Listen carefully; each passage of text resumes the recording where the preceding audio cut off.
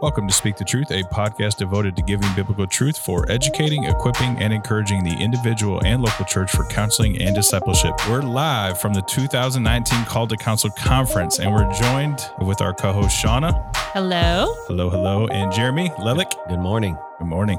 And our special guest, Curtis Solomon. Solomon, how you doing? Sorry, I had to call you Solomon. Songs of Solomon, had to do it. I apologize. Understandable. I'm doing fantastic. Thanks for having me. Yeah, good to... It's like I get that all the time, whatever.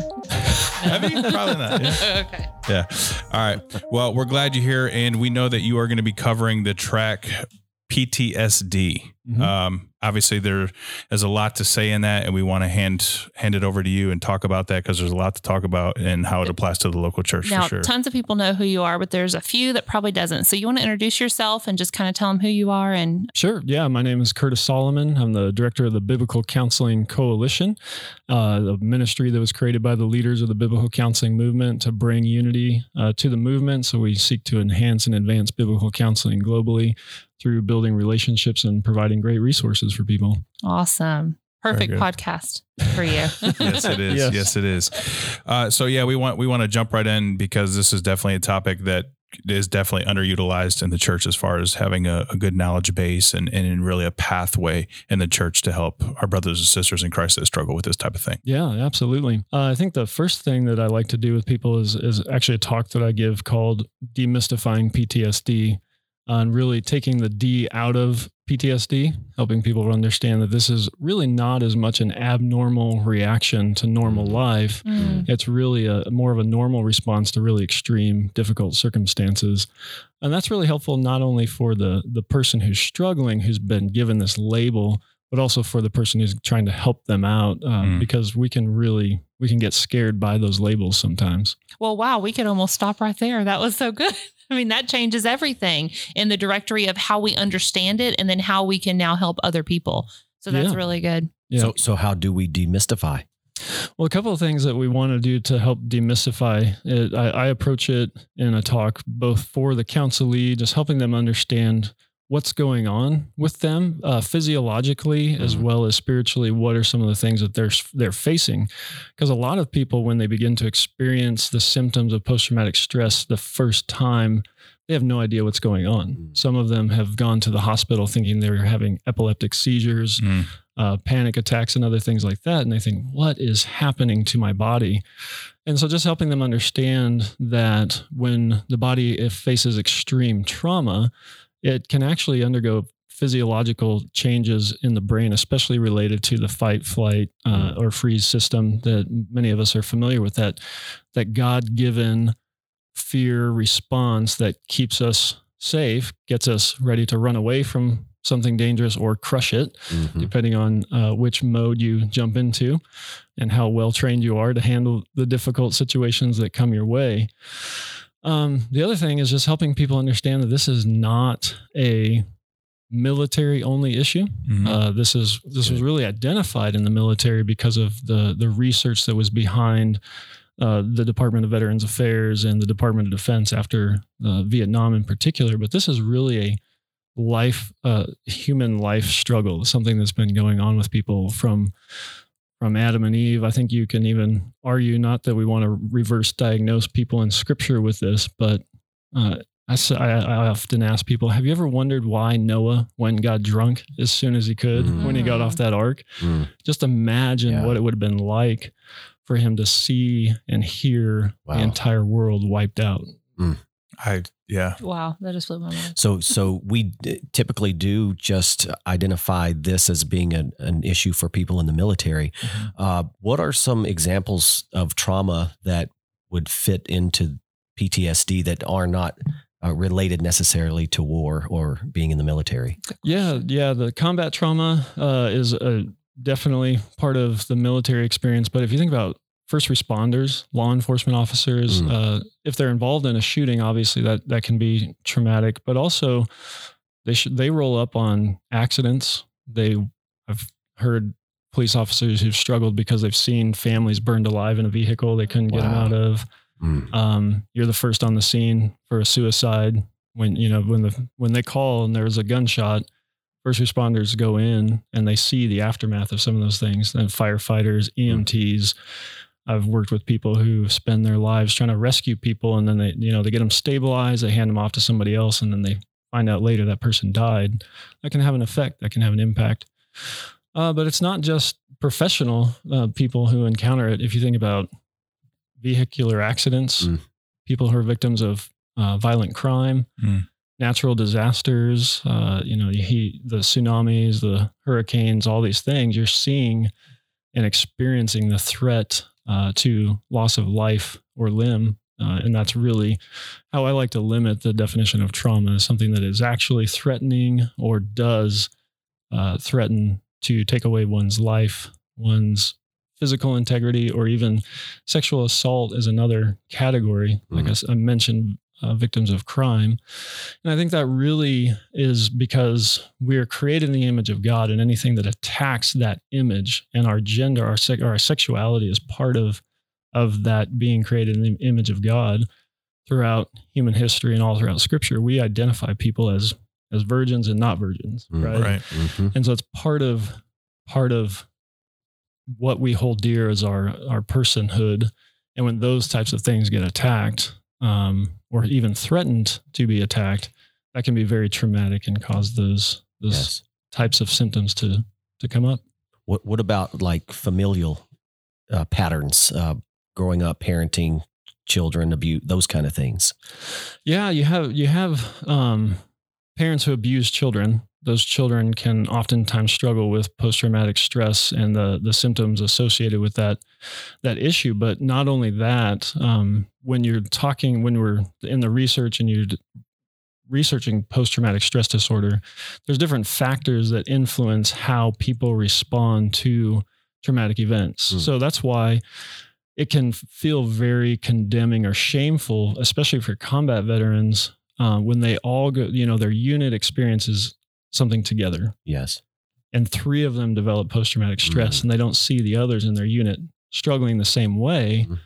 They can begin to feel very burdened with shame. Well, there's a lot of factors that play into how we respond, both genetics, they're what we call pre-traumatic, peri-traumatic, and post-traumatic factors. And those pre-traumatic factors, a lot of it involves where you come from, the experiences you had, the core beliefs that you held true. So if you're raised in a church that tells you follow Jesus, everything's going to go great for you.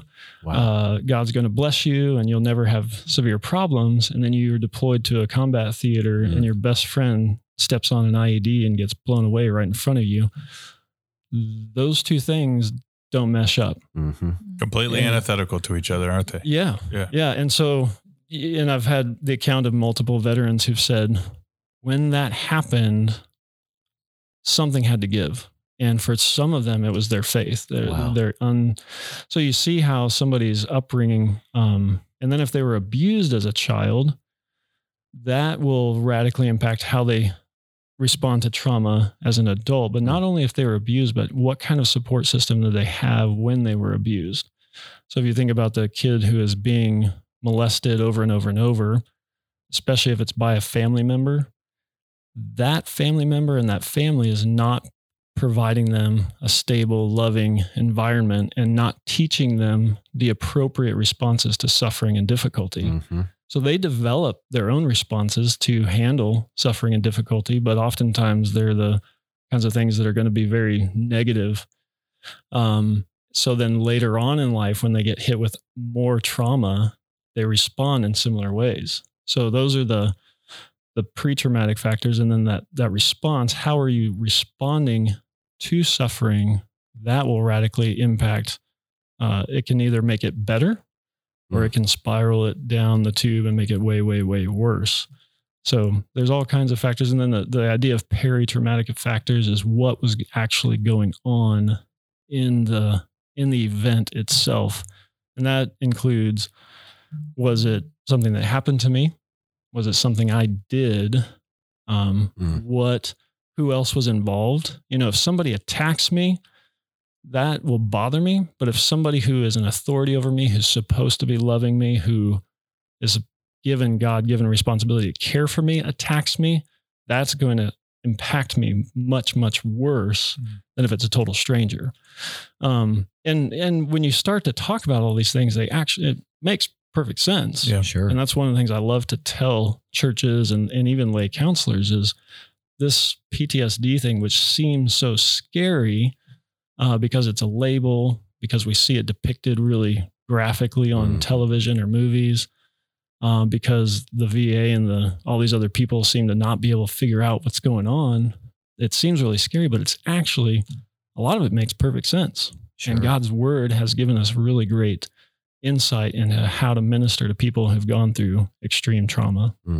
So where would you start, for that counselor who is walking with someone struggling in that area? What's a good place to start in that? Yeah, because I've had a couple myself. So, yeah, I think the most important thing, just like any other case, is to really begin to develop trust.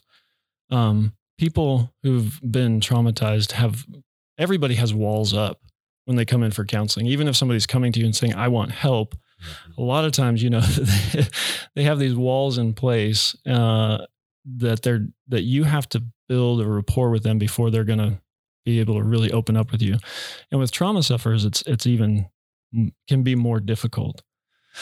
So going in with humility, going and asking good questions, communicating that you really love them is important. For somebody who's been a trauma sufferer, if you yourself have gone through something like that too, that can be one of the biggest things to crack that door wide open.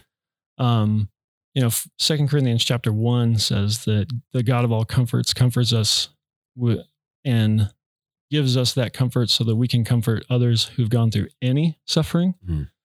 So you don't have to have gone through the same type of suffering as somebody else to offer them comfort. But if you have, it just puts flesh onto 1 Corinthians 10, 13, that no temptation has taken you except that which is common to man. Because that verse is hard for trauma sufferers to believe. So the sooner you can put flesh to that and demonstrate that to them, that really helps to crack that door open. So through your own personal testimony, or if you don't have that kind of suffering in your background, if you can bring other people alongside who have, that can really, really do that. Kind of like an advocate. Yeah, an advocate. Especially if there's somebody in your church who's already gone through counsel and seen growth, not perfection, but growth through that similar trial, asking them to come alongside, even just for maybe the beginning of the counsel or whenever you deem necessary to come in and help build that rapport. Also, there's other ministries as well. My dissertation research is primarily with combat trauma and with a ministry called the Mighty Oaks Warrior Program. And it's a week-long program that men and women can be flown to. They pay for everything. They fly them out, treat them like kings and queens for a week as a men's program and a women's program separate. And man, you see those walls come crashing down because especially with combat veterans, you have the trauma wall, you have the veteran civilian wall, then you have the combat veteran versus the regular veteran walls. And those are big walls to jump over. And a ministry like that can crash through those instantaneously. So. Wow, that's awesome. Well, you're here at the conference to teach on this specific track. And so outside of the things that you've said, are there other like tools or resources that you're giving your people that or wisdom that you're hoping that they walk away with that you can share with us today? Yeah. There will be 4 of us teaching in the track. Myself, Garrett Higbee, Rachel Rosser, and a doctor who's coming alongside us, Patricia Scott. And Patricia's going to talk a lot about the physiological aspect, helping people understand neurologically what's going on with post-traumatic stress. One thing to say on that, because I'm not going to take the time in this podcast to go into all of what's happening. Sure. The beautiful thing is even secular research has identified that talk therapy, you might think that is part of what we do, in addition, obviously, to Holy Spirit empowered talk therapy. It can reverse those negative things that happen in the brain. So just because somebody has literal brain damage from this doesn't mean that they're beyond the scope of help through biblical counsel. So that's awesome. The VA has actually recently said they no longer recommend pharmacotherapy for post-traumatic stress. They push everybody to cognitive behavioral type therapies. So because there's not the evidence to back up that there's that much effectiveness in pharmacotherapy, and there's a lot of negative effects of it as well. Rachel's has done a lot of work with abuse victims, women coming out of long-term abuse, even internationally. She's been overseas working with refugees and other things like that. So she looks at what's called complex PTSD. A lot of times we think about people who have a one-time instant trauma and then they're affected from that after. But what about that woman who is beaten week in, week out for 6 years? Wow. What kind of effect does that have? It's a lot of overlap, but some similarity, some distinguishing issues to work through there, especially authority, trust issues is really hard to establish that. So with a counselor, how to do that. As far as other resources, I have a whole page of resources I'll be giving to the students in the track for my own talks, as well as obviously getting the audio from the conference would be a good resource for people to get a hold of.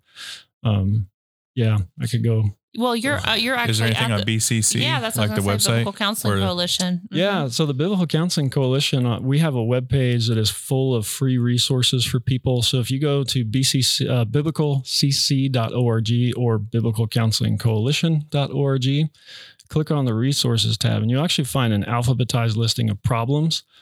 So not just PTSD, but everything from self-harm, addiction, anxiety, depression, whatever you can think of. And that's a free resource for the churches? Totally free. That's great that y'all do that. Thank you. Yeah, it's alphabetized, and you click on it, and there's between 3 to 120 resources on particular issues. So yeah, please check that out. It's totally free. And that's the beauty of what we do is we bring together experts from all different sides of biblical counseling, and they contribute to that website. So it's really top-notch stuff. Absolutely. And you also have a podcast too. What's that? And we have a podcast called 15:14, 15:14 from Romans 15:14, where Paul tells the church, I'm confident in you, brethren, that you're full of goodness, filled with all knowledge, and able to counsel one another. And so I interview different people. Jeremy Lalick's been on our podcast before. We'll be interviewing different participants in the ABC conference. And it's a weekly podcast that comes out every Saturday. That's great. That's awesome. So something that I would like you to speak on is how the church can best minister to people who are struggling with PTSD. What are some pointers for churches? Yeah, I think the first thing is to recognize that there are people in your church who have been through trauma. And so being aware of that and then looking out for it. So look for people who tend to isolate themselves. They don't necessarily want to be in large crowds a lot of times. Might be a family member, actually, if somebody's coming to your church who you ask them why, hey, how come I haven't seen your husband in here? He came for Easter, but haven't seen him beyond that. Just be aware that that's a common thing. And then reach out to them, actively pursue them. We were just talking about this beforehand. My Uber driver on the way to the airport today was a combat medic who'd been medically discharged, shot 3 times when he was in combat theaters. And one of the things he did, he's not a believer, but he knew isolation would kill him. 20 to 22 veterans a day commit suicide in the United States, and a lot of them are wrestling with post-traumatic stress. And being alone with their thoughts is a very dangerous place to be. So one of my favorite quotes from our friend Johnny Erickson taught is, community breeds life, isolation leads to death. So don't let these people isolate themselves. This guy, his outlet was, I'm going to start driving for Uber, so I have to be with people. Oh, wow. He actually intentionally did that as a way to combat his post-traumatic stress symptoms. And so making sure there is a community of people who can come alongside these people. There needs to be a team of people counseling, working with somebody who's going through post-traumatic stress, because you need multiple people who can be called on at any time to say, hey, like, I am alone in my house by myself, and there's a gun in the closet that looks really tasty. Help me, talk me through this. Or somebody who can pick up the phone because somebody's driving down the highway and they start having panic attacks because something in their peripheral vision triggered the thought that there was an IED there. And the thing is, what you're going to do is you're just going to talk to them and say, okay, we're going to speak the truth. Philippians 4:8. Finally, brethren, whatever is true, that whole laundry list of words that Paul gives there, the first thing he says is think about what is true. So you're going to remind them, you're not in Afghanistan, you're not in Iraq, you're on I-75. There's never been an IED attack on I-75. You're okay. Let's just pray to the Lord. Let's take those thoughts captive and start to think about what's true and calm yourself down. And they hop back in the truck and keep going. But they need to have people who they can actually call, who understand what's going on, who can help talk them through some of those difficult situations. And the key there is getting their mind focused on truth. Yeah, absolutely. Trying to remind them where they are. Because a lot of times, one of the things with post-traumatic stress is what's called disassociation. And that's just basically where you stop living in the reality of right now. We oftentimes think of flashbacks. There are different types of dissociation. Flashbacks is one of the most common that people are aware of, where you actually mentally you put yourself back into the trauma. You start thinking about and re-envisioning the trauma, and sometimes even acting it out. And that can be really scary for people who are around that person, but also for that person. So if you can just begin to understand that's part of what's happening, is the fear response system has been so overloaded by trauma that when it's engaged, when it's enacted by something that reminds the person of the trauma, even if it's completely unrelated, the brain is a learning security system. So it's latching on to every ounce of stimuli around it when a traumatic event happens, so that in the future, if something else, your brain is trying to avoid that trauma again. So it latches onto all that stimuli, and any stimuli that comes along, whether you are cognizant of it or not, your brain latched onto it, and it can throw you into one of those episodes without ever recognizing it, without knowing it. So it is amazing to me how just vast and amazing God has made the human being, where the brain, to your point, that internal control system that the brain has, where it takes just the existential realities of our senses and recreates those things. So it's good. And I appreciate that, Curtis, because it's good for our people to realize that it can be scary when you're looking at that, but realizing what's happening in that person's soul. Yep. And then it's care first. So that's good. That's really good. Well, I can tell you, when I have obviously in pastoral care, knowing that PTSD and having counselors that either has a testimony or a love for that area to be able to encourage people in there, just hearing you talk now actually brought a little conviction in a way of saying, how are we as a church specifically loving the veterans well? And that could be almost an area that you build a leadership team or team up to really care for them well, because that's going to need a lot of intentionality and in that care.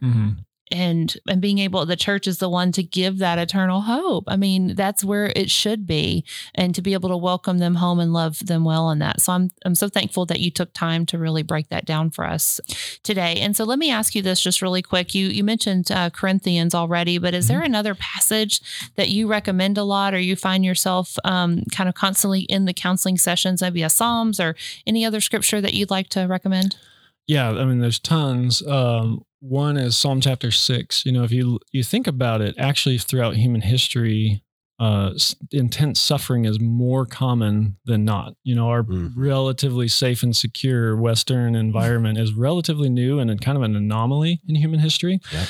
So actually our trauma, especially combat veterans, are probably more closely familiar with the reality of human suffering and the reality of human history than most of us are. Yep. And if you think about the Psalms, many of them written by David, who was a combat warrior. Yeah. I mean, think about, he mutilated the dead bodies of thousands of his enemy in order to get his dowry. Wow. Yeah. Modern today, we would probably consider him a monster. Yeah. And we would. And so Yeah. some of these guys are thinking of themselves that way. So they can connect with guys like David Yeah, wow. and guys like Saul Good. very, very well. So Psalm chapter 6 is actually one that we go to a lot. And it's one of those ones where David is just crying out and saying, he soaks his couch with tears in the evening. And that phrase rings true with so many people who are suffering with post-traumatic stress, whether they're veterans or victims of abuse or whatever. And you look at these guys, I mean, I've seen guys that are former Navy SEALs, Force Recon Marines, special operations guys of all walks. Mm-hmm. And every one of them will tell you, yeah, I can relate to that because they know they've lived it. So the Psalms too, I mean, how many of us who are biblical counselors don't go to the Psalms regularly because it just so connects with the human experience so well. Yeah. God put those words in a very emotive language to really connect with us in a deep way. So lots of the Psalms. Psalm 6 comes to mind a lot. I do training on pre-traumatic counseling with people saying, hey, we as churches actually should be preparing each other to face trauma very well. If we have a really robust theology of suffering, when we face suffering, we're going to be better equipped to deal with it. I think it's 1 Samuel 23 where David meets Abigail, and Abigail's husband is a total idiot. I think his name even means foolish, right? And she actually confronts David and says, David, if you kill him for your name's sake, will not your heart be troubled? She's not telling him not to kill. She actually praises his military exploits, but says, if you kill for your name's sake and not in the name of the Lord, then you'll be troubled. And any police officer who's been in an officer-involved shooting knows if you feel if the shooting is declared justified, you get the backing of your command and you know that what you did was right, PTSD is probably not going to be an issue. Yeah. It's when you start getting questioned or second guessing whether or not that was a justified shooting, that causes a lot of trouble. Yeah, because if you can't reconcile justification, you end up with what? Guilt and shame. Yeah, exactly. And then, and that's another thing is a huge, especially for the combat veterans, the guilt and shame portion is a big part of it. Because a lot of times they'll tell you that it's not what happened to me, but what I did that bothers me. And that is in the wheelhouse of the biblical counselor because man, Scripture is the answer to forgiveness. Right. Forgiveness is the answer to that guilt and shame, not all the other things the world throws at it. Mm-hmm. Man, that's good. Jeremy, did you have any final thoughts or questions before we wrap up? Well, I just want to say that I'm extremely honored that you're here and you bring your expertise. Yeah. We didn't mention this, but Curtis is actually a military veteran, right? Mm-hmm. Yep. And so we're just glad that you have gathered this team together and you guys are going to be providing an excellent resource for the church. Thank you. Well, it's my pleasure. Thanks for having me here. And thanks so much for the opportunity to teach this at the conference. I'm really looking forward to it. And thanks for all that you do on BCC, those resources and stuff. That's going to be awesome for the churches. So we really appreciate the fact that you would offer that for free. Yeah, we'll definitely high center on that particular episode. And actually, lastly, with that being said, Curtis, I want to ask, maybe down the road in the up and coming months, if you would be open and willing to do just a PTSD piece, like a few, maybe 3 episodes or something like that, because I actually have friends who are in the military and in my working experience. So it would be a huge opportunity to just have a lot of conversation around this because there's so much to discuss. Yeah, absolutely. I'd love to. Okay, great. All right. Thank you. Well, we appreciate you being here and we appreciate everybody listening. And again, just encourage you to leave us a review and some comments and let us know what you guys would like to hear. Thank you.